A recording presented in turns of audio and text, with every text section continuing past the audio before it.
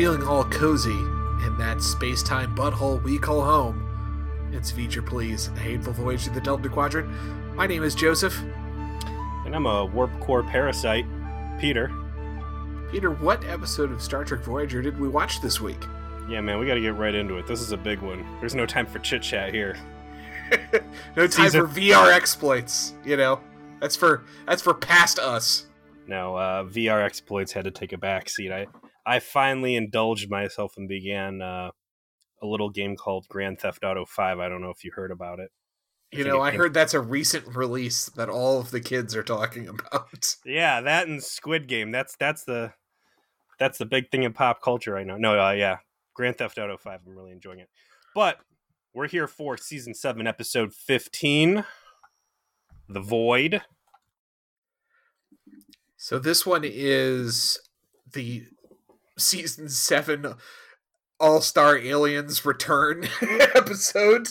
But for real, though. Lots of names dropped, lots of cameo appearances by different races that we have seen or mentioned in the past. Fucking pumped seeing some of these guys. Yeah, they definitely reached into the catalog and decided to have a couple winners reemerge. More like reached into the costume and wardrobe thing, and like some exec said, listen, you've got some expensive costumes under the belt, and I see you've only used it for a week here, a week there. Like, we need to justify the budget here. Get those out. You know, those next gen guys, they were using Romulans and Klingons all the time, but you guys, you got the Tater Boys, and you only used them one time. The Voyager, the neckbeards, wasn't that what we called them? Because they're all Voyager fans. Yes, but I'm gonna be. Damn, that's right. That was the Red Room talking to the fan base. The Tater Boys were Voyager fans. I'm a Tater Boy. The Doctor Who villains, the most out of place antagonist the show's ever had. They were awesome. I loved them. I was happy to see them back. Speaking of names, so this was first aired February 14th, 2001. So this is a nice Valentine's Day gift to all of the loving fans out there, and well rewarded.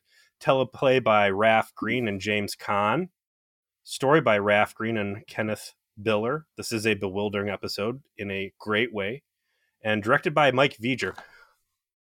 So I did a little research on Mike Veiger, who I love just because we share the same name. There is a commonality there that I do appreciate. Apparently he was a big deal over in Babylon 5. And there's going to be a lot of Babylon 5, according to Memory Alpha, which in a rare turn of events is not utter dog shit for this episode. It's mostly on the B5 parallels. The actors, the choices in visual effects, the writers and the director, and of course the plot, all harken back to Babylon 5 in a way. Which maybe that's also worth us at some point talking about, because Babylon 5 ran parallel to this era of Trek when it was on. It was that late 90s into the early 2000s period.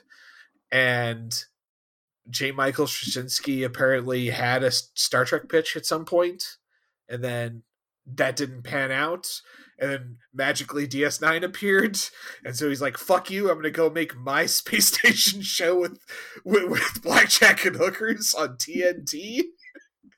So I mean, there's something there that might be worth talking about, the same way that we ended up hitting up BSG at one point. But regardless, there are some B5 vibes that go on here, including a strange B plot regarding food.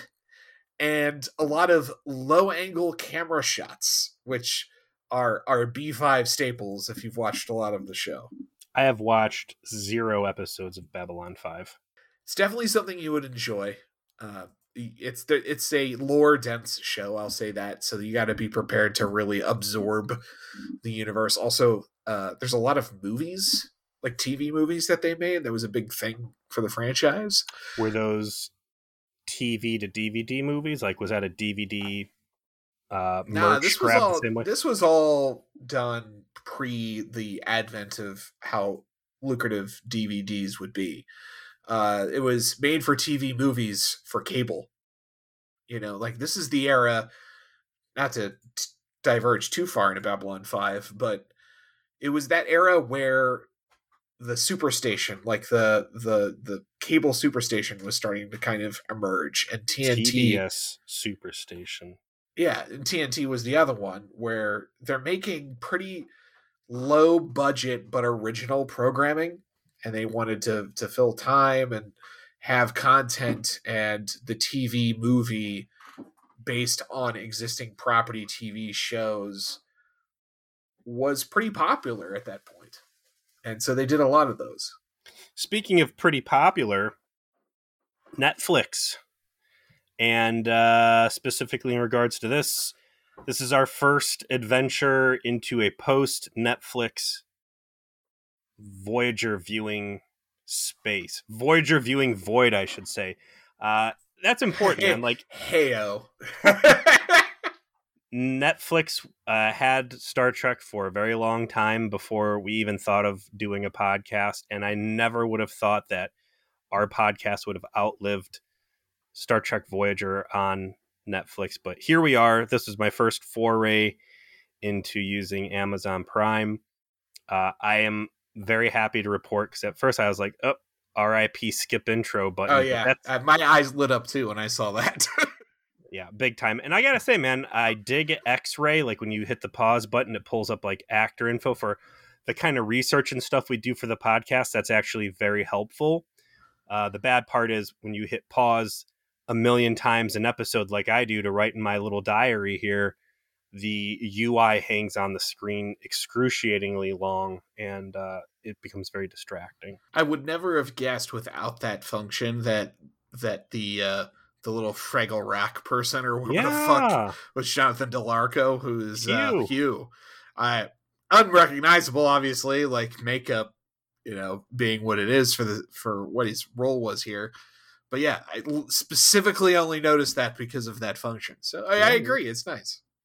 So we open up in this episode with a very privileged little dinner party for all of the executive staff, minus Tuvok and Harry Kim, who are stuck with bridge duty. And I'm thinking to myself, if I was going to throw a party, that's probably the two people I'd leave off the guest list as well.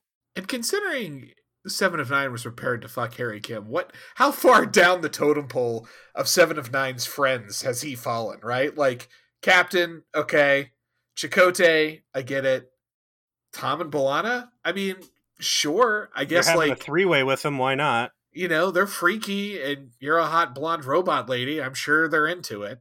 If we are to analyze this as we're wont to do, yeah, man, the omission of Tuvok kind of sucks. Like, I keep wanting there to be either any sort of relationship between Tuvok and Seven, whether it's a mentor, apprentice, hot and heavy on the DL fuck buddies, some sort of logic circle.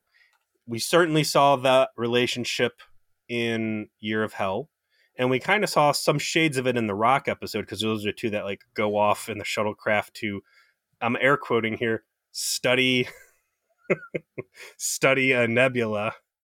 Oh yeah, that's where we've conceived of the concept that we would have loved to see these two actually be in a relationship together. That somehow they seem the most compatible in that regard. Mm-hmm. But, they made Tuvok a married man and very serious about being a married man, and closed that off from reality entirely. Quick question. So she's prepared some sort of a roasted quail dish, right? And she's being a real bee about like, no, Tom, you can't have any extra salt because I made it perfect. And if you don't like it the way I like it, you can have some fucking tomato soup and a Uncrustable, which is a peanut butter and jelly sandwich for anybody who does not have children. Or it's not been by a freezer aisle. I mean, are they that popular? Yeah, hard to miss them. I stick to the Aldis and Costco, so I don't see a lot of mainstream. So are they replicating like quail breast, and then she's further preparing it?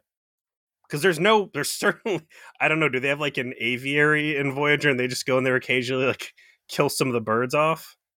I'm still trying to get over the idea that you consider Costco and Aldi to be like somehow like alt rock / hipster grocery stores.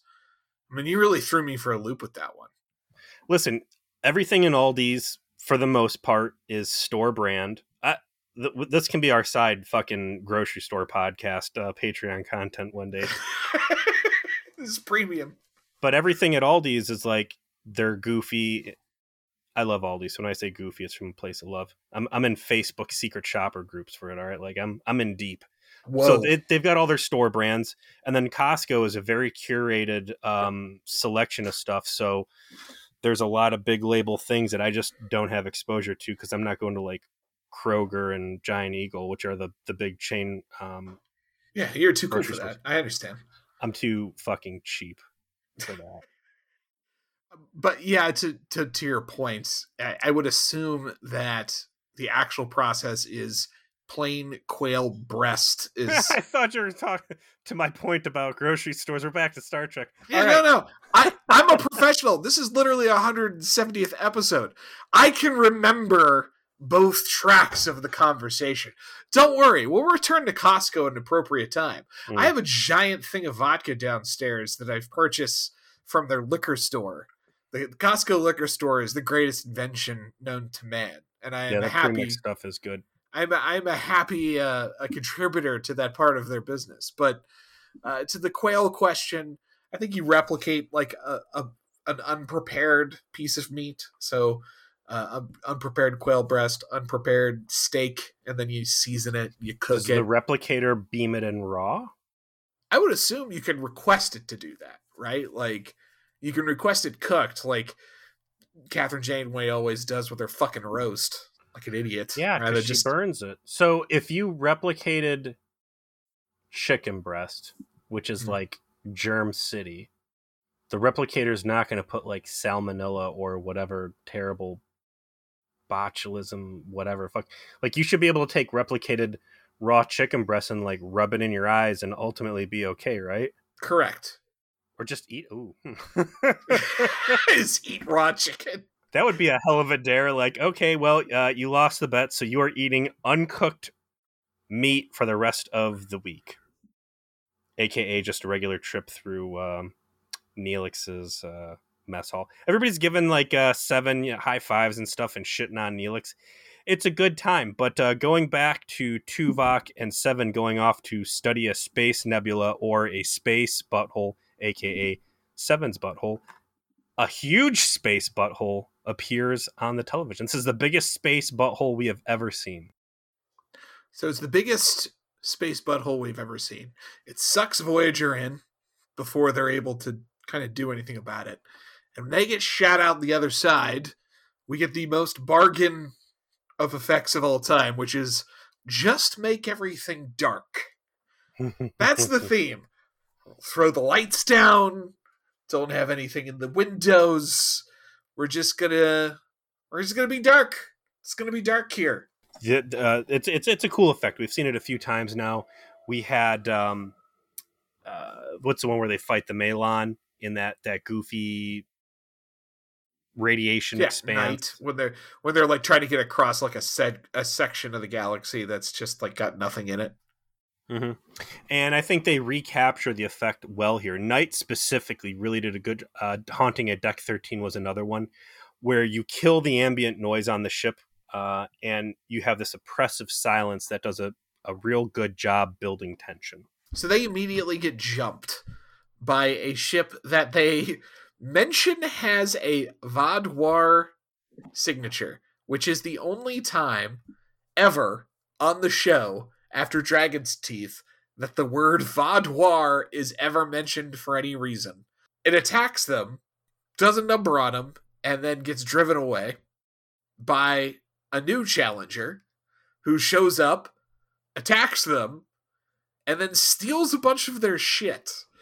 So it's a drive-by where they get their shields knocked out so they can transport up, all their plants, probably all those birds that 7 of 9 was killing, and then, of course, a bunch of deuterium, which we know from prior episodes and prior Star Trek consumption is essentially starship jet fuel. momentarily, Tom is bewildered as to why anyone would want to steal deuterium, given it is quite commonplace. When immediately Harry and Tuvok are like, yeah, this is a kind of, we're in the fuck zone. We're in some place where there is nothing. This is a problem. This is, I feel, primetime Kenneth Biller, right? This is Bewilder 101. Sometimes you get real shit episodes. Sometimes you get some of the best. And he is really on his game here, I feel like. Kenneth Biller will pull into his own back catalog of Star Trek contributions and start doing some really cool stuff. And they pack so much stuff into this quick turn of events here that it's starting again with the Vaudouar, which they said Vaudouar, and I'm like, wait, I run into a problem because of this podcast where Voyager, like Next Gen, I know all the guys' names inside and out. Voyager, I know the silly nicknames we give people, and that's what burns in my head. So I'm like, shit, is that the Klingassians? I don't. So I pause it and I ask Google. I get my phone out and I'm like, Vaudouar, Star Trek Voyager, which Google hears as Fart Wars, Star Trek Voyager, and I'm like, close. And of course, the Fart Wars are a well-documented thing that did happen on Star Trek Voyager between Tuvok, Neelix, and I think Chakotay Beltran, like them farting and like carpet bombing each other and stuff. So anyways, yeah, you had the Vaudouar, the Klingassians, who you had told me never come up again. So I was tickled pink to even have them. I did mention they get mentioned once, which was this. Well, was it. What a great time to mention them. And they do say, hey, listen, it's a Vaudouar, but we see all sorts of technology in there, which is a great way to roll out what kind of Thunderdome we're going to be seeing, where it's just dudes stealing from each other nonstops. We get mostly season 7 aliens, but we get them all, right? We get both of the alien species from Nightingale. The adventure where Harry decides he wants to be a real boy, he wants to be a Kieptian. So both the nice guy aliens, who are the ones that are, though they've kind of got the sort of plates on their ridgeline and that sort of thing, who this first kind of possible ally they're going to meet is from. Then later on, we meet the Kraylor. They're kind of in the background as part of the Alliance. We get a Nigean ship, although this Good time old Space Texans. The Space Texans are black this time, though, so it took me a second to recognize that that's what they were, because all the Space Texans the first time were white, so it looks a little different on dark skin. But you definitely see it. I picked up on them because of the big padded stuff shirts they had. One of the not season 7 aliens that we see are the neckbeard people, the giant potato heads. Boys. Yeah, the Tater Boys. During the 2 attacks that hit Voyager, like you said, the second ship mugs them, and Voyager's shields are still up at that point, which made me think that they had the same pirate. Nope. You sure? They specifically say they're down. Specifically, right? Pirate. Nope. You are incorrect. I remember it quite vividly. Shields are down. The beam up happens. That is the sequence. They actually correctly did that. I was too busy fretting over the Kess flowers they stole out of hydroponics, and I have that in my notes. Like, no, not the Kess flowers. That's okay. That's okay. I forgive you for your error. I'm sure all of our viewers will understand your error as well. Well, listen, all right, if we're going to be pointing errors out here, you saying that Susie Plaxton was one of the Duras sisters, I hope you get a lot of hate mail over. I heard that. That was almost as bad as me not knowing the plane that dropped the nuclear device in Japan. So just as bad. It's a high offense. And I'll tell you what, people find out about that Susie Plaxton misquote, and you're going to have like the High Council doing the thing where they cross their arms and turn their backs to you. If you're lucky. I'm going to get a discommendation from Trek fans for that. Yeah. I'm not going to be able to tell my parents about it or anything. No. It's going to be super awkward. Your dad's going to disown you. The beam out sequence, the fucking dickhead in engineering that's like, oh my god, they've got all this equipment that's never been in engineering before. They got some asshole they pulled out of Central Casting. He's doing like this panel. I'm like, oh my God, everything's disappearing in a room that's clearly empty, and they just CG the stuff and that's going to get beamed out. Captain, they've taken everything out of engineering. The photon grenades, the phaser rifles, the backup pipes, everything that we store right next to the warp core. The plasma vent iron lung we had Fish Tom in, and our alien sex bot recitation bay, and all the other dangerous stuff. Like, man, I think second to the holodeck, the warp core area in engineering is probably like the second most dangerous material place, and not because of the warp core, because of everything else they have around there. And we find out that surprise, surprise, this is actually a jailbreak episode, right? It is. They are in a giant ship jail, and it's fucking awesome. Talk about a concept that works. You've got the Void, which is a pocket of subspace. I feel like it was the Tank Girl episode was a similar deal where you had this geographical feature that was a huge threat to all of the surrounding area, and stuff would get that was the same deal, because you had all sorts of aliens getting stuck on like Time Warp Planet, right? That is correct. That's what they kept running into, was other alien races that got stranded there. So that's the Tank Girl episode done awesome is what we're going to be dealing with here, basically. Just without Lori Petty. Like, that's all you needed, was a bunch of Babylon 5 references instead. Who knew? Ever since, was it Prophecy with B'Elanna and the Klingons? Correct. That was last week. Yep. I keep thinking, like, a lot of these plots, how fun it would be if you just got a ship full of angry Klingons plopped in these situations instead of, like, hippy-dippy Voyager. Oh, yeah, they definitely would have seen this as, like, oh, it's our personal Valhalla. We get to raid forever. They just would own this whole place, right? Everyone would work for them or die. Wow. They'd whip this place into shape. Maybe Tom and B'Elanna's kid wasn't actually their space Jesus after all. And like, God, I'll have to pull the prophecy from like the actual scrolls and see if we could have applied it to the situation here. I think you could have. Yeah, I think Voyager cheated them out of their actual true afterlife in the subspace battle dome. Here's what you get to do. You get to be your badass D5 Klingon cruiser, preying on starships that are weaker than you and stealing their shit forever. And scavenging all their cool stuff. So they get their stuff stolen. They find out that this part of subspace is completely devoid of everything. It sucks, but there's like 120 some ships that are registering on sensors, although how many of them are operational? Like 26 40 or something? Yeah, not many. That's small, huh? Yeah. And then the third ship comes over to say hello, and we get a super awesome guest star by the name of Robin Sachs. He's going to be playing General Valen.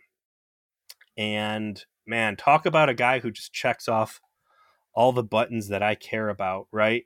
You got the bad guy from Galaxy Quest, Saris, right? Correct. You got the yacht guy whose kid gets bit by a compy in the Lost World, which I care about Jurassic Park, so I'll give Lost World some begrudging credit. But most importantly, you got fucking Zaid Masani from Mass Effect 2 and 3. Which is pretty nuts considering his makeup kind of gives you a little bit of that sort of more Mass Effect alien vibe, you know? Yeah. Yeah. And this dude's like, hey, listen, you're actually in the Thunderdome and there's no getting out. You seem like you're pretty badass. I want to be your friends, maybe buy some photon torpedoes off you, and I'll show you the ropes, kid.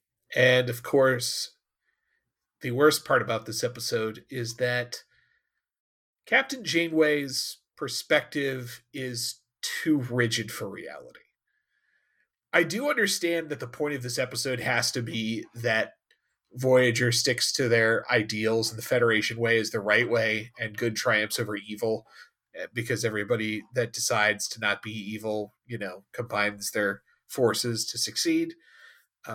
I think that kind of broad outline can work and should work and is very Star Trek. But boy, they go out of their way to make Janeway just seem a little too rigid and unreasonable in this. And we get that first taste right here of like, this guy's like, I want to be reasonable and all I want is a couple photon torpedoes. Holler at your boy. And she is just unwilling and kicks the guy off right away. And we'll get more of this as time goes on. And she's not even like, hey, thanks, but no thanks. It's no and fuck you and leave. Yeah. And that's a hard part. Now, I will say that they could massage the edges here, or at least galvanize the situation. If she were to say, hey, listen, you remember when we threw in with the Trabe against the Kazon? I said we need to stick to our principles, and everybody's like, no, Captain Janeway, we got to be flexible and work with the Delta Quadrant. And it blew up in our fucking face, and then we all resolved we would never stray from the rules again. And that seems like the right thing to do here. Like, okay, appropriate call out. I would say yes. Okay, I can take all these other doubts I have and shove them up my ass. And I could still do that because I saw that episode of Star Trek Voyager, but I need this episode of Star Trek Voyager to acknowledge that episode of Star Trek Voyager to make it admissible. Asking in court, way too much. What are you doing? What are you doing, Peter? If we're also gonna asking for them to reference 2 episode. My God, man. I know. I also, while I'm sitting here having like my sexy fantasies of who could have gotten sucked into the space butthole and had a good time, like the Klingons would have been pretty excellent, but like, God, what a bad day it'd be for the Void if a fucking cube got yanked into this. So the bottom line is that Voyager, having been stolen on, doesn't have much gas left. They talk about having a week, 10 days-ish when this initially happens. They want to try and effect an escape. They try to make a solo move to escape. They get pretty far. They push that boulder up the hill, but it just comes right back on top of them and ends up costing them a bunch of gas without really getting them anywhere, and they realize that they're stuck for now. Super gas too, because the episode does a nice job of compounding the difficulty. Not only are they stuck with the resources they brought in minus what was stolen, but also the forces that brought them there are putting undue stress on the systems, so they are burning off energy 10 times the normal rate. So whatever they thought they had going in is actually significantly less, and this brings Janeway to saying, all right, turn off everything that's not important. And we get the dark interior scenes where they're using my favorite wrist mount flashlights to wander the halls.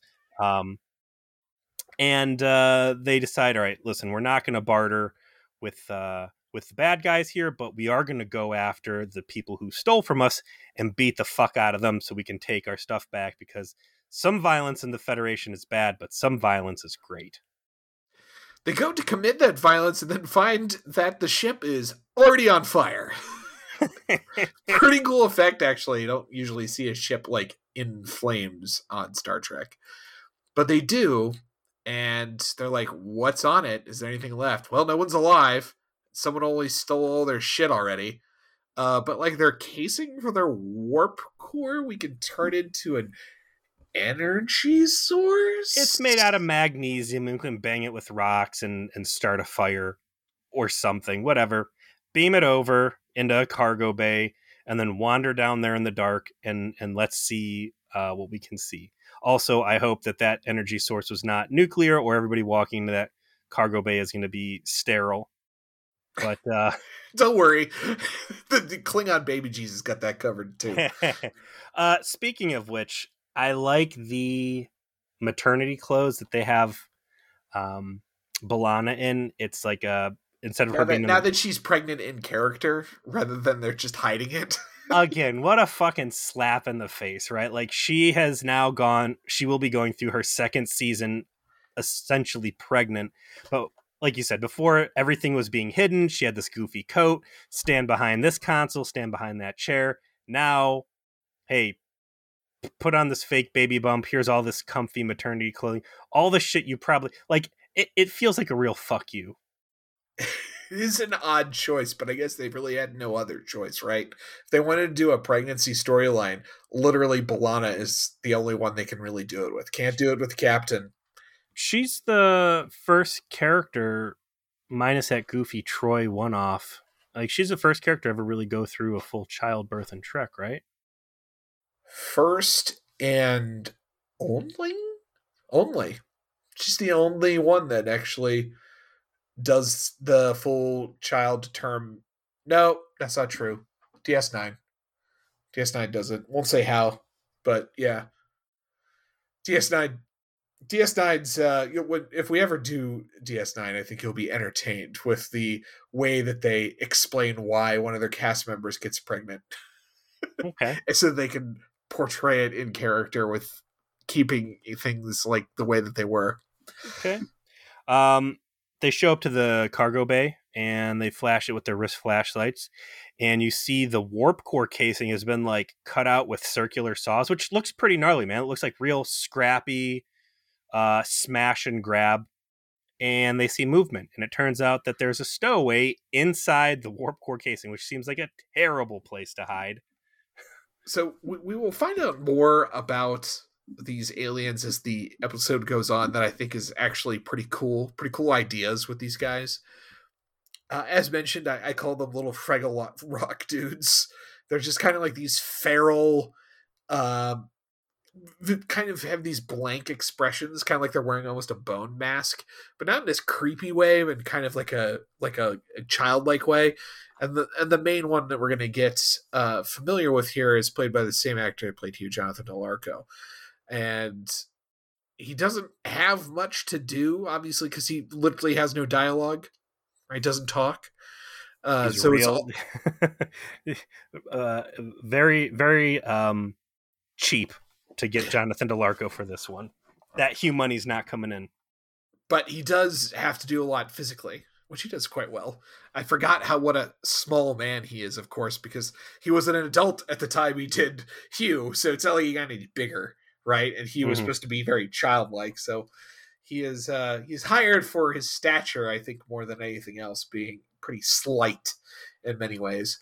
I think that these guys... Do you remember the Next Gen episode where the Federation's given that planet that's going to blow up? Data's ham radio pen pal, but they're not warp capable, so they can't intervene. But like she had that same like kind of blank monkey looking face with the pom-pom hair. Yeah. No, I remember now. Yeah, that's the vibes I'm getting off these guys. But seems intelligent, can't communicate. They don't know much about it, so it gets shunted off to sickbay, where the doctor kind of turns it into a pet project while everybody else is focusing in on how the fuck do we get out of this thing. There is the episode's best and worst scene follows that when Tuvok and Chakotay go to have a chit chat. No, I'm sorry. I guess they run into the ship that stole all their goods off of the burning ship, which turns out was the first guy that they met, Valen. Zaid Masani. We're using Mass Effect names here, all right? They decide to bang it out with phasers and photon torpedoes with Zaid, and successfully take his shields down to be able to beam some of their stuff back, but not all of it. And that is when they start to understand the desperation of their circumstance, because not only are you having to fight each other for resources, those resources are in a constant state of decline because of the nature of the anomaly. And after that is when Tuvok and Chakotay come calling to Catherine and go, well, hey, hold on. boss. Before that, they get Saris, Zaid Masani's shields down. They have him at their mercy. And Tom, who is often the face of I don't want to say duplicity, but he's the shady one, right? He's the one willing to kick someone while they're down. Yeah.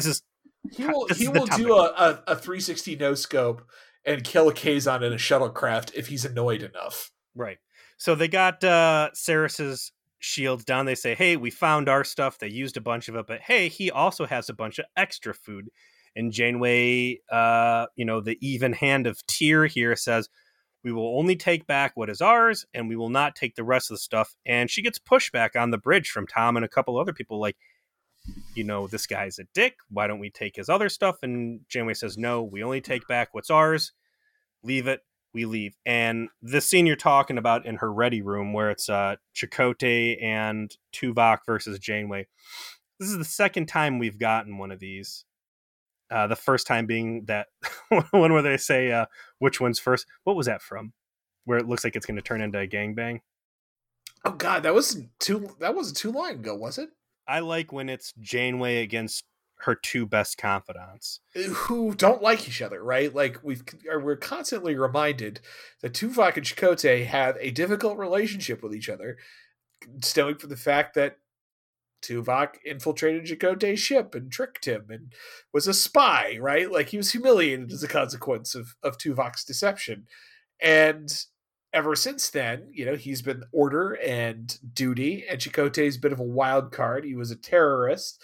He takes his duties seriously, but he's also, his loyalties in first were in question. They are no longer in question now, but he's very different than Tuvok. And so when they both come together with the same idea and say, we gotta convince our boss to not be a fucking goody two shoes, you kind of know they're right if they've come to the same conclusion, right? Like that's a union of the minds that you need to take heed of. And that's what this is. What exactly are the rules we're playing by here? And she, does a little game with him. Well, I've been looking at the charter, and wouldn't you know, it doesn't have anything about raiding and Mad Maxing around. I guess we're going to be stuck with our morals. It's like saying, we're in a desperate situation. What do we do? It said, well, I've been consulting the U.S. Constitution. Yeah. And there isn't an amendment for trying to survive in the wilderness. I don't know why I became Jesse Ventura there for a second. No, boys, we're going to stick to this. This is where they needed to have the scene about, like, again, we tried pairing up with the Trabe. Turns out that they were like psycho slavers. We're going to stick to our traditions here. Remember, the last 3 times this thing came up. Hey, do you remember that a little story I like to call the USS Equinox? What happens when the Federation falls from its values? And I went super crazy and hunted them down to murder them. Yeah, I'm pretty serious about these ideals, boys. Have you not been here the last 7 years? Yeah. So, still a good scene. There's a great line of like Chakotay like pushes back at her. And it's like, should the crew be prepared? Well, Chakotay's like, should the crew be prepared to die for your ideals? And she's like, yes. Absolutely, they should be prepared to die for my ideals. God damn it! That's the first rule of the Janeway: is I will blow this ship up at any goddamn minute. So it's the Janeway or the highway, and if you're here, it's ride or die. No, nobody's gonna die, but they may lose a few pounds, fatty. And he's like, yeah. Hint. There's not really any further exchange with Saris here, which I thought was kind of a miss. Like Saris to like begrudge her a little bit of respect, like, hey, thanks for not stealing the rest of my stuff, but we need a clear bad guy because we're ultimately going to do him dirty. Oh no, the clear bad guy shows up later. Saris is like lawful evil. There's a chaotic evil later on. It's the nose fin guy that shows up with the part. Yeah. That guy is super black hat turbo evil. That guy is it's Michael Shannos Willis, the bartender who's wearing a halo in Fight Club. This guy, I'm going to talk about him because we're already talking about him. When this guy shows up, he literally is racist at the Fraggle Rock people. Talks about wanting to murder them. And then later on shows up with a space part. And then Janeway's like, where'd you get it? And he's like, I don't know. Like, he's like purposefully like, I traded for it. In which Janeway cannot just leave alone and say, you know what, we're in a rough spot. We need to get the fuck out of here. Here's my ideals. I'm going to go out of my way to make this guy explicitly say he killed somebody just so I can make a big fucking deal out of it and kick him off my ship. Like that, I think that really exposes some character flaw to Janeway, that she is at just like any other Janeway moment. She is a thing to a critical flaw point, right? Right. Until the next episode where that tangent doesn't matter anymore. And she's willing to, violate the Prime Directive and everything else to suit the episode's needs. Janeway's big idea is, let's make an alliance of the ships that are in here. Let's get our shit together share technology, share resources, and we might find a way out of here because we almost got out of here on our own, so we may not need a lot of help. That's her idea. Her first pitch to her idea are actually the Space Texans. Like as I mentioned, momentarily I did not recognize them because the main actor that they have in this one is a black guy, but it is definitely the same race. And he's a little skeptical because he's Space Texan, right? Like, well, he ain't murdering anybody, and I'm definitely okay with that. But is willing to hear Janeway out. Is clearly has some sense of honor. He's painted in a more fallen from grace and circumstance kind of good guy. Of like he might usually be kind of on the up and up, but circumstances have beat him down a little bit. But decides not to take him up on the offer. And now, Janeway's policy here is interesting, and that is we are going to take all of our resources, and this is your super utopian Federation ideals in play. We're going to take all of our resources, our food, our medical supplies, anything, and we're going to make it free to anyone who needs it as a show of good faith in an effort to woo people into this alliance. And it plays out well here because the Space Texans come on board. I don't think we're interested in your so-called alliance. Janeway, hey, is there anything I can help you out with? Why, yes, we're looking for whatever. What's it going to cost us? Nothing. Consider it a gift from the alliance. And this will play out to greater effect deeper in the episode as they start calling additional recruits into a mess hall, which has basically been turned into a hometown buffet. Or you might say a space station meant for diplomacy, like Babylon 5, filled with all of these races and exotic wares for sale. Apples and bananas and Loyola root, this and that. There's a nice line in that scene with the Space Texans where Neelix, who I would say has a more normal role that we're used to of him kind of being featured, but not necessarily the focus of the episode. Good use of Neelix, where he tries to do his diplomat thing by saying, 6 years ago, Captain, took me on and has never failed to deliver for me. I'm not, from the Alpha Quadrant. And then mentions after they leave, hey, I tried, sorry, I tried to do my thing. And Janeway just has an expression that says, man, I appreciate you. That was nice. That was a nice add-in. That was slick what you did. Good job, Neelix. Neelix is kind of a leadership role in this episode. We haven't mentioned it yet, but he has a persistent bitch in most of his scenes. It's this chunky red shirt guy who is like his Starfleet appointed busboy. Yeah, it is the luckiest guy who was working in craft services ever, right? Like, hey man, you're getting the extra pay today. Go to cost, go to fitting. We're gonna put you in our biggest jumpsuit, and you're gonna serve a bunch of plates. There's screen. A lot of food in this episode. We got to make sure it's handled right. There's something about union, whatever. So we need someone who's food service handled. And it's just easier for us to have you in uniform, so you're always around us. Can make sure that like flies aren't laying eggs in this cheese or whatever the fuck's going on. Shortly after she has her meet and greet with the Space Texans, a new ship is sucked in.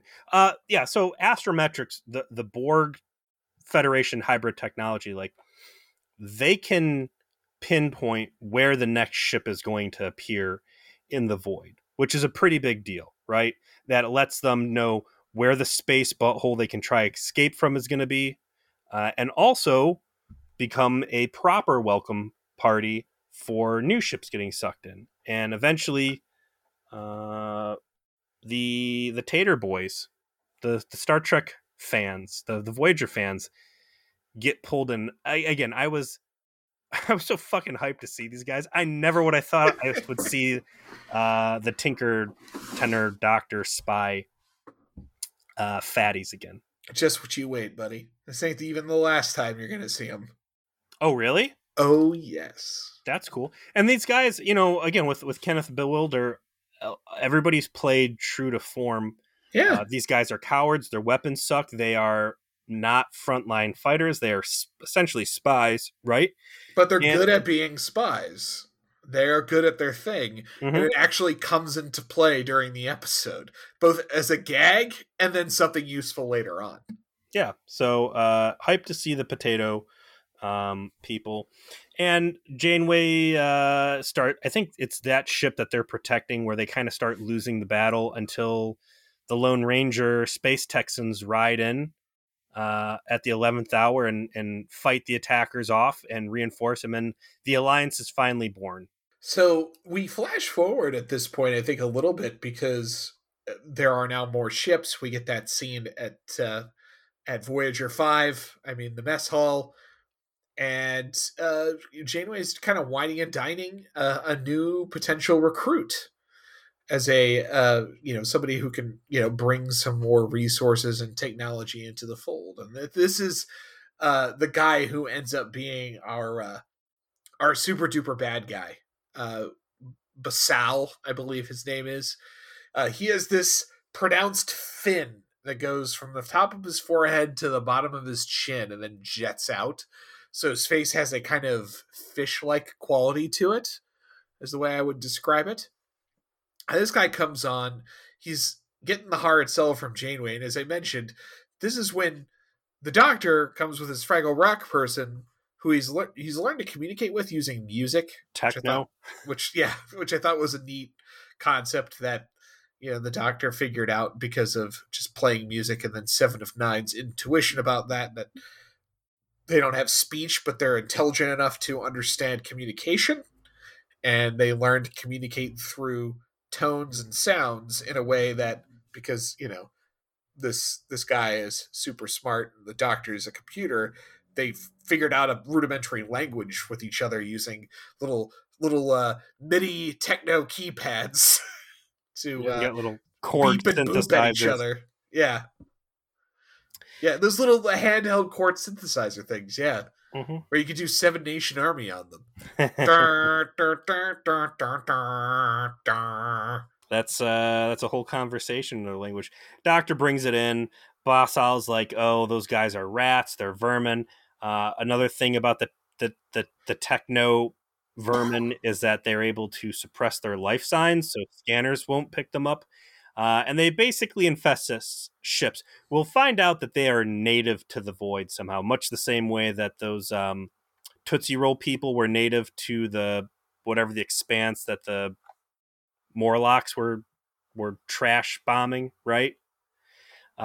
Even though as hospitable as the area seems, and as silly as it would be for life to pop up here in a void, that's their deal. So Janeway says, "Listen, I get you don't like these guys on your ship. I know how to scan for them, and I'd be happy to peel them off and bring them to my ship if it makes you happy and reinforce the benevolence of the Alliance and hard sell you on bringing in." I along with the Klingons and things I'd like to fantasize about seeing getting sucked into the void. God, could you imagine a cube getting yanked into this? Oh Jesus! Oh wait, really, hold on really bad day for everyone, including the cube. Hold on a second. You're telling me that this is a whole area that's all about just raiding, stealing resources, and forcing things to be assumed? Yeah, that sounds like a vacation. That's a Borg vacation spot, basically, right? I went to the void. The hotel was not what I was hoping. But I assimilated like 50 ships. It was pretty cool. Actually, I wouldn't be surprised if something like this was actually like a Borg bear trap. Catch a bunch of stuff. You come by later and just eat them all. Just stick them all in your cube. Pop out, come back, and get another. It's like a box of popcorn shrimp from Kentucky Fried Chicken. No, there's more Kazon in here. Throw them away. I hate the drumsticks. Throw them out. This picky ass Borg. I found it silly that the Universal Translator could not pick up on the Doctor's new techno language, but obviously they're going for effect there. Once they pull the rest of the native Fraggle Rocks from the other ships that didn't want them, Hugh will share the new techno language with them, and Janeway, who has like a million things more important and pressing in this pressure cooker hellhole that they've found themselves in, instead decides to be swept off her feet by a little techno music ensemble. Yeah, Moby, these guys are not. No. Janeway really pisses me off a lot of ways in this episode. Like, she's over here, like, getting teary-eyed and clapping because she heard a little song, but on the other hand, she's taking people with critical technology and running them off because morals. Yeah, so we get it before she gets her little concert. She goes down to engineering and finds out from the Space Texan and B'Elanna, who are working on it, that they got a plan to get out. And the plan is create a shield warp bubble around all of the Allied ships and use their net propulsion to jam themselves into one of these space-time blood holes and get out. But they need a Polaron modulator to pull it off. They don't have one. They're trying to build one, but slow going. And that's when Supervillain Guy shows up and does his stupid fucking villain speeches about how he totally murdered a bunch of people for this thing, just so that Janeway can be pissed at him and kick him out. And this, of course, leads to some of the other ships deciding, we don't want to join Team Goody Two Shoes. No, we're going to join the Legion of Doom. We're going to join the bad guy and then attack you later. That's what we're going to do. So basically the Void's like, I don't know, an elementary school playground. And the best people to know on the elementary school playground are the weirdo nerds that are able to get close to every conversation and tell you what's going on. And fortunately, those guys are here. We have a gag where they have installed... they beat Tuvok's security stuff. Imagine that. Big difficulty there. Like, that's like playing the game on story mode, boys. Like, not getting any points for difficulty. But say, hey, yeah, we've installed this thing so that you can spy on everyone's conversations across all the ships nearby. At first, Tuvok's like, but we shouldn't spy on our friends. And then when the supervillains show up, he's like, all right, Kathy, you should come show how we can spy on them now, thanks to these nerds. I'm not willing to go down for my morals the way you are, Kathy. Talking to the Tater Boys specifically here, I think if we weren't stuck to a 45-minute runtime, there was a lot of fun we could have had with this. Because Voyager should be a very famous ship, or at least the Doctor. Like, how cool of them, like, oh, the Doctor, we are big fans of your exploits. And because remember, like, they were experiencing all of his crazy hollow fantasies where he's banging everybody and Seven's naked and Command EMH and all that stuff, right? Yeah, he wants to bang every chick on the ship. That was the joke. And they got all of this as like, this is true. This guy's the total badass and, fanboy over him. I would have liked to see some hero worship towards the Doctor. I get it. He's busy with Moby. I would also have liked to see a scene with these guys where they're digging around in the Voyager's databases and being like, what the hell was the super phaser they had? The quantum launcher or something? Remember? That there was the trump card he plays at the end that like, oh, I've got this. Oh, yeah, the photonic cannon. Like, wait, just hit him with the photonic cannon. What photonic cannon? What do you mean? And like dig in and be like, everything was a fucking lie. Like, we got all those intelligence reports, like this huge corner piece to our training program now has been exposed that Voyager was a fraud and we should have raided their ass after all. Like, you got us. After they get the data from the Tater Boys that they're going to get jumped when they try to leave, they are like, all right, well, we're going to try and do this anyway. So we got to drop off all the Fraggle Rock people somewhere, right? We don't want to take them out of here because we give them the option. From. Do they want to stay or do they want to go? And for some fucking reason, they want to stay. But they say also, hey, thanks so much for these cool little MIDI, techno devices. How about we do you a solid on the way out? And Janeway's like, go on. I'm not above using you, simple aliens that I have befriended for my own purposes. And you get a little bit of a montage that they've got a plan going with everybody. Like, they've got a whole thing that they're going to caper, they're going to pull as a group. This montage is the true application, unlike fucking season 1 finale. This is the real space friendship is magic. Yes, it is. And they decide to pull the trigger on their escape. And the big plan was basically beam the Fraggle Rock people onto the ships that are attacking us and then have them sabotage them. Kind of basic for like all the effort that make you think that it's going to be some kind of wild thing they're going to do. It isn't. They'll just kind of hang out together until the Fraggle Rock people turn their engines off, and they're like, "Okay, bye, Fraggle Rock people." And you imagine they wave back, and then they just jet out of there. What the fuck are these things? Because I thought they were like, hey, yeah, we can like Care Bear stare and make massive power outputs. No, they're just saboteurs. Yeah, they just beam them over and infest the other ships with a plague, and they fuck shit up and cause problems. Like, for me to make these guys make sense in my mind, they have to be like scavengers, like wolves or jackals that hang out on the husks of dead ships and eat the flesh of the crew. Like, they're voracious eaters. We know this, right? Right. And they stick to the shadows. Like, these dudes should basically be monsters. And I think they're just fucking scavengers eating the dead in this perpetual hell of the void. And they don't want to go out in the real world because they'll be exposed for what they are. They make their big push. The attacks come. They're able to shrug things off. It's cool fights. Like, it's not the best ship to ship combat we've seen, but it's pretty kinetic for Voyager. You know, it's a 7 out of 10 for what we usually get as far as like these combat scenes go. There's some cool run and gun going. We never get to actually see the Vaadwaur on screen or whatever, but they say, all right, here we go. Let's punch it. We're gonna go to warp, and they enema their way out of this massive space butthole, and everybody gets off. There's a nice little scene at the end where the potato guys and the space Texans are like, all right, that was pretty cool. Thanks, Captain Janeway. Appreciate you getting us out of that jam. They beam onto their ships, and they crack a joke about, well, the real Federation's only 30,000 light years away. What are we waiting for? I like that scene. Janeway's like, for a minute there, it felt like we were actually back in the Federation. Different species working towards a unified purpose.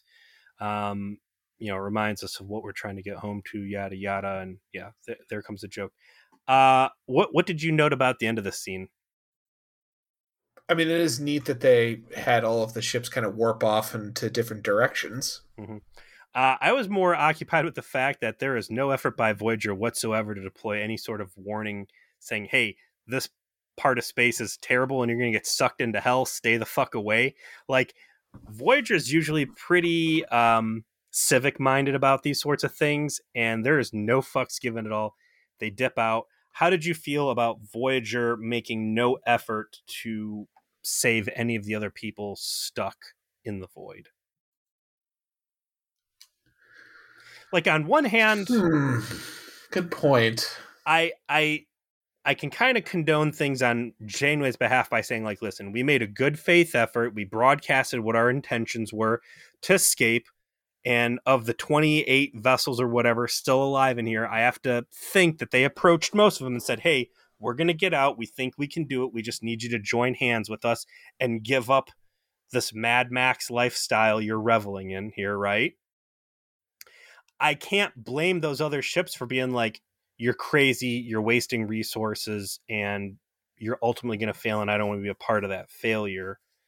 But it's still, I mean, for the number of times that Janeway's fallen on her sword to like protect people and help and space police, leaving the other 20 ships stranded there when she's got a surefire way now of getting out seems pretty shitty. And I didn't really feel like Valen Zaid Masani is ultimately like an evil guy. Like, he's surviving the only way everyone in that area knows how to survive. They definitely, like, what was probably missing was some kind of like, here's a buoy that's going to tell you how to escape if you ever decide to not stop being shitheads or something like that. Like, some amount of additional humanity. But I guess their point with that is they all had the opportunity to get out, and they chose to, not follow the righteous path, and therefore they remain in hell. Kind of, it's a basic message, but I think the intention was to leave them punished for not joining the true path. How Puritan of Janeway.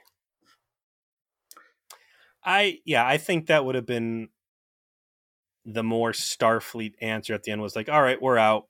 Hey, take that interphasic generator or whatever the fuck that doodad was that Fish Face had to kill for. Although I guess he still has his shoot the blueprints into a buoy, throw up a couple warning flags saying stay away from this thing and go. Another one of those situations too, where maybe I would have thought a little bit about like, hey, maybe I should see if what Q's doing, if he still wants that date, and if I could like SMD to get my crew out of this glue trap. I'm really sorry to tell you that we still got that vista in front of us, man. Know. There's only half of season 7 left, yet there's still darkness that remains. I know. What are we watching next week, though? Season 7, episode 16, Workforce, part 1. And we see Janeway in civilian clothes swooning with another guy in a very silky shirt.